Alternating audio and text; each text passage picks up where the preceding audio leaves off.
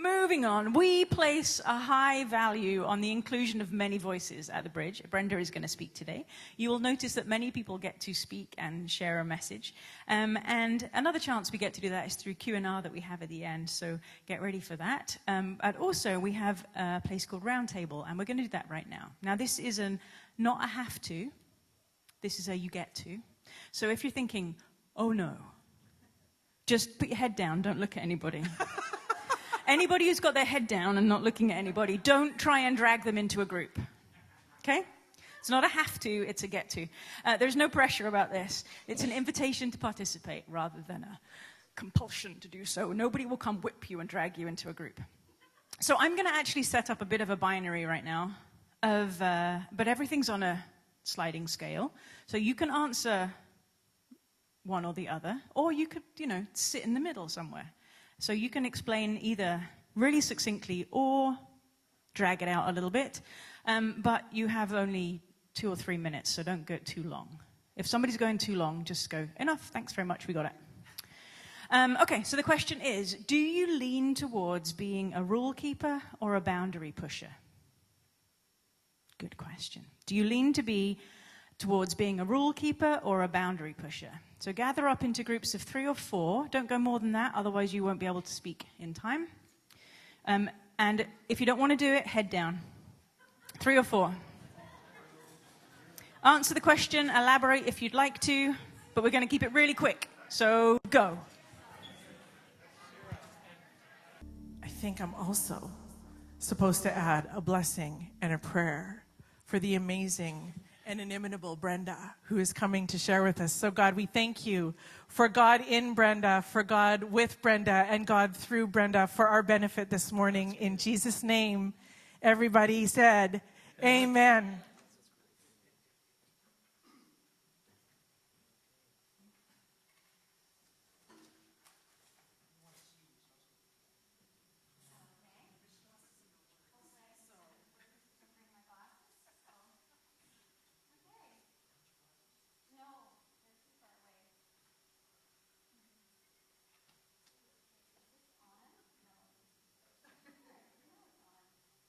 Be on.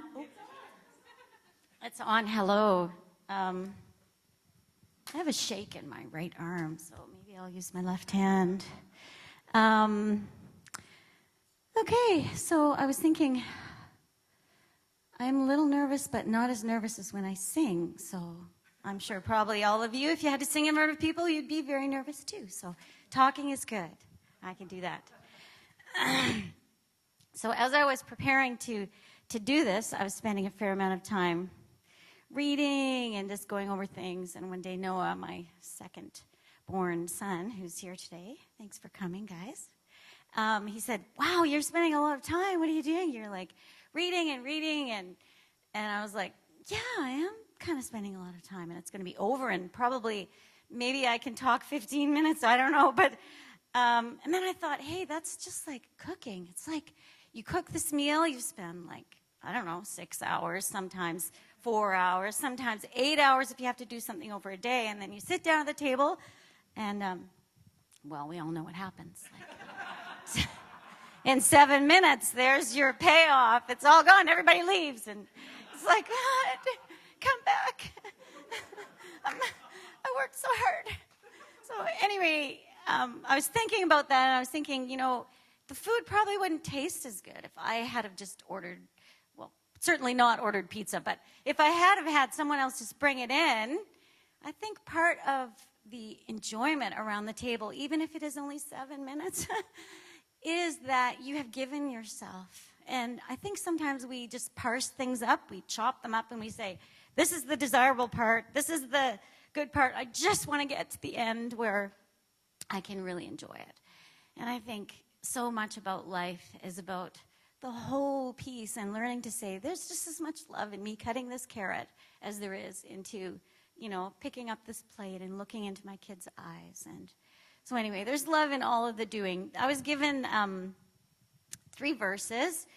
I saw somewhere there was 4, but I only found 3. And I thought, okay, I've missed one, but we'll just read through them all and see which one I can find something meaningful to say. And the first one was Psalm 78. And I read through that, and I thought, oh, there's angry God. There's a lot of just betrayal and things happening. And then by the end, there's fire, and some young men don't make it. They get consumed, and I'm thinking, okay, this is not, and young women, they're not very happy. So in the end, I thought, okay, we'll leave Psalm 78. We'll leave that for the theologians who can make sense of all of that. So I thought, okay, Acts is better. Acts 1. Jesus is talking to his disciples, and he's saying, stay here until the gift comes upon you. John, he baptized with water, but I'm going to baptize you. You're going to be baptized in the Holy Spirit. And I thought, okay, well, I don't think anybody has any questions about that. I don't think anybody ever has been divisive or argumentative, or we know everything about that. So I think I'll just move on because there's nothing to be said about that. I don't want to stir anything up. So we'll move on to Romans. I think that's easier. So a lot of people say that's not easier because Paul wasn't a very easy guy. But anyway, so Romans 13, I decided on this verse, and I don't know what the other one was that I missed. But anyway, Romans 13, 8 to 10, it says, let no debt remain outstanding except the continuing debt to love one another. For he who loves one another has fulfilled the law. The commandments, don't commit adultery, don't murder, don't steal, don't covet, and whatever else you can think of. Basically, I'm paraphrasing. I don't know what it really says. But anyway, they can all be summed up in this one rule: love your neighbor as yourself, because love does no harm to its neighbor. Love fulfills the law. And I thought, love fulfills the law. Usually when you say something like that, God is love, then wherever you see love, God is. But in this case, it's like love fulfills the law. So law makes you a loving person. I'm like, somehow that doesn't really work. I don't know. That doesn't sit right with me. Anyway, the beginning of the verse kind of set me off a little bit because it says, let no debt remain outstanding except the continuing debt to love one another. And I thought, what the heck does love and debt? Why are they in the same sentence? Like, obligation, debt, and love. They just don't seem to jive. I wasn't really liking Paul's language. So I thought, well, maybe it's the word debt. Maybe the word debt, if you dig deep enough, means something totally different. And that will change the whole thing for me. And I'll just go, yeah, I have no issues with that. Because in 2 Timothy says, there's this verse where he says, if you die with him, you will live with him. If you live with him, you will endure with him. You will reign with him. But if you deny him, he'll deny you. I'm like, God is a preschooler. All of a sudden, he's like, deny, what? Like, if you do this, I'm going to do that. And I'm like, that doesn't seem right either. So I looked up the word deny, and it actually means to contradict. It doesn't mean to deny. It means if God says, I am love, or you say, God, you're not loving, he says, let me show you the ways. He contradicts. It's a contradiction in terms. And so it all of a sudden makes sense. It's a sensical statement that testifies to the goodness of God instead of the, sort of preschoolerishness.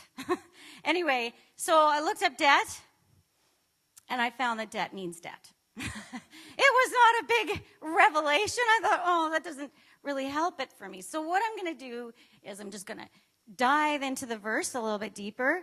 And I thought, well, what does Jesus say about the commandments? What does he say about love and the commandments and neighbors? And in Matthew, I started reading through the Gospels, and I thought, okay, well, in Matthew, Jesus quotes the Torah, and he says in 5:21, if you want to look it up, but whatever, it doesn't matter.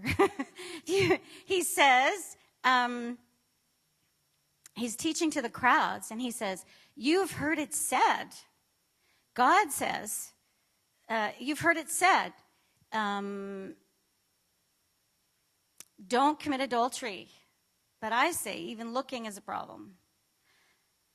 Don't kill, but I say, anger is a problem.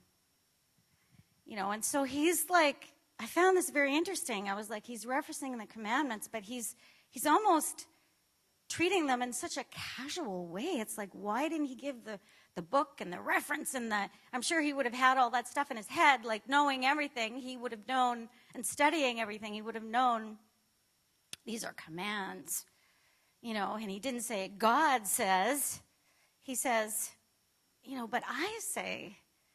So it's a very interesting turn. And then he says, you've heard it said, love your neighbor and hate your enemy. But I say, love your enemies, right? And it just appeared, it seemed to me that Jesus was always, always, always looking behind. He was always looking underneath. He was always not looking at the behaviors necessarily, but looking behind, looking underneath to find the heart of the matter. And I found that in Luke, he goes on, there's a section there in Luke 6 where he talks about loving, if you love those who love you, what is that? Even sinners do that. If you lend to those who can repay, what is that? If you're good to those who are good to you, what is that? You need a badge on your, saying, I'm a good person. I've done these things. And when I thought about that, I thought, well, it does seem reasonable, because isn't this how we, in society, this is how we operate. If you are, I thought of this one analogy of, we live in a neighborhood where lots of lawns are side by side and our houses are side by side. And if one day your neighbor, his lawnmower breaks down, and you say, oh, yeah, I'll lend you my lawnmower, and he uses your lawnmower, and that's fine. And a few days later, your clippers break, you're clipping your bushes, and man, I got to get this done. I'm going to ask my neighbor. And you don't think of the lawnmower right away, but you just go, he's a good neighbor. He'll let me use the clippers. So you go, and he says, no way, I'm not letting you use my clippers. And you're like, what the heck? And then slowly you're like, wait a minute. He used my lawnmower. Like, that's what kind of a neighbor is that? Like, this is clippers. What's the big deal? But we have been trained to think tit for tat. You scratch my back, I'll scratch yours. And scratching is not the problem. Doing good things for each other is not the problem. But basing it works counterintuitive to this whole love your enemy. It really does. And there's got to be a way around this. It seems like normal behavior. But then at the end of the verse, Jesus says all of this. If you do good to those who do good, what is that to you? If you lend to those who can repay you, what is that to you? And then Jesus says, after he says, love your enemies, he says, God is kind to the ungrateful. I'm like, wow. That's not, when I do something, that is not a natural response. You have ungratitude in your house, and you've been working very hard. The natural thing is to be very curt and, let's get this behavior under control. And then he says, he is kind not only to the ungrateful, but to the wicked. And then you're like, wait, now that's, ungrateful is one thing, but wicked, I can, some pretty dark images come. And I'm thinking, this must be like a muscle that we have that maybe we don't know we have. We've been out of touch with this giving back what doesn't come to us. Where is that muscle? I was thinking, how do we find this ability to be kind to people who are ungrateful and wicked, selfish, whatever? And then I thought, I know when we find our muscles. When we find our muscles is when we are standing in the shoes of an ungrateful person, and there are our shoes and there are our feet, and all of a sudden, the verse kind of makes sense. It's like, oh my God, like, I I have been so ungrateful, and you almost feel like you don't even want to ask for kindness. It's like we want to hide, we want to be punished, I guess. It's counterintuitive even to receive the kindness in that situation. But I think that's where our muscles grow, when we can recognize that and say, you know what? I need kindness. I've been horrible and I need kindness. And we find our muscles. The grace is there. And when we can be in that place and understand that place and allow ourselves to receive kindness when we've been horrible, we just, we grow those muscles. And the other question I had about this is I wonder, because it says somewhere, I didn't look it up, but it says Jesus learned obedience. And as I was pondering this, I thought, I wonder if Jesus was ever ungrateful. Like, I wonder if he had to learn this. I wonder, well, I'm sure he was ever wicked, but, but ungrateful, like maybe he, as a kid, he, and he has that in common with us, and he had to grow those muscles too. And so I guess the verse was starting to make a little more sense to me. I thought, well, maybe Paul and Jesus are saying the same thing. Then I thought of another illustration about love and the commands and how love covers a multitude of sins, and how that fits together. I thought of, when I got married to my wonderful husband over there, we spent a lot of time planning. We had, looking into our ceremony, we're like, well, there's a lot of vows here. I'm not super comfortable with promising all these things in front of all these people, because it seems a bit like I might not fulfill. This is a big ask, even though I'm really deeply in love. And so we wrote our own vows, which were, I thought, very beautiful, and we enjoyed doing that. But I think that if someone had said during the ceremony at the time where you get that, we didn't do this in ours, but lots of people do. If anybody has any reason to, stop this ceremony, then stand up now. If someone had stood up and said, here it is, thou shalt not commit adultery. Thou shalt not steal from your husband. Thou shalt, I would have been like, what the heck? Like, I love him. You don't need to say any of that stuff. Like, I don't even want that in this room. Like, get it away from me. Although all those things are good. But to me, they would have been just offensive, because I knew in my heart my life was his and his life was mine. And I think sometimes where we go wrong is when we start slinging those things at each other, those promises that we are meant to keep, and we promise to keep them. You said this, and when we throw them at each other, and we forget, and we lose ourselves, we lose our heart, we just lose our true self somewhere along the way, and we are like, oh, man. And sometimes a command or a rule can wake us up. But I think, really, when we have found ourselves, the commands and the rules, they all have a place.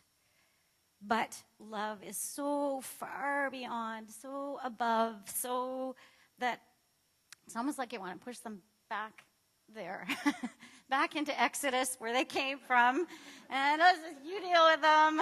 You obviously are all starving and hungry, and you need to work things out. Not that we don't have any problems, but in many ways we feel that way. And I think it's important to remember. I'm just going to read the verse one more time, because I think it is a good piece. Let no debt remain outstanding except for the continuing debt to love one another. For he who loves one another has fulfilled the law. The commands: don't commit adultery, don't murder, don't steal, don't covet, don't. And whatever else you can think of, they're all summed up. They're all bound in this one rule: love your neighbor as yourself. Love does no harm to his neighbor. Love fulfills the law. So, I'm just going to pray. I'm not long-winded, so thank you, God, that you love us and that you, within that, we can rest. And we don't have to worry about getting everything right all the time. You see our hearts, and you see what is behind everything we do. And you look at us with compassion and kindness, always without fault. So I pray that you would give us the courage and help us build those muscles to be able to live the same way in life as we inhabit our spaces in work and in our families, that we would be able to mirror that. And we thank you that you are good and kind. And we thank you for your just everything you are to us. Amen. Oh, I have one more thing that I forgot I was going to say. As I was preparing this, I had my big Bible out, and my 7-year-old son came into the room and said, "Mom, what's that?" So I just want you all, if anybody's feeling guilty for not opening your big Bible, be released.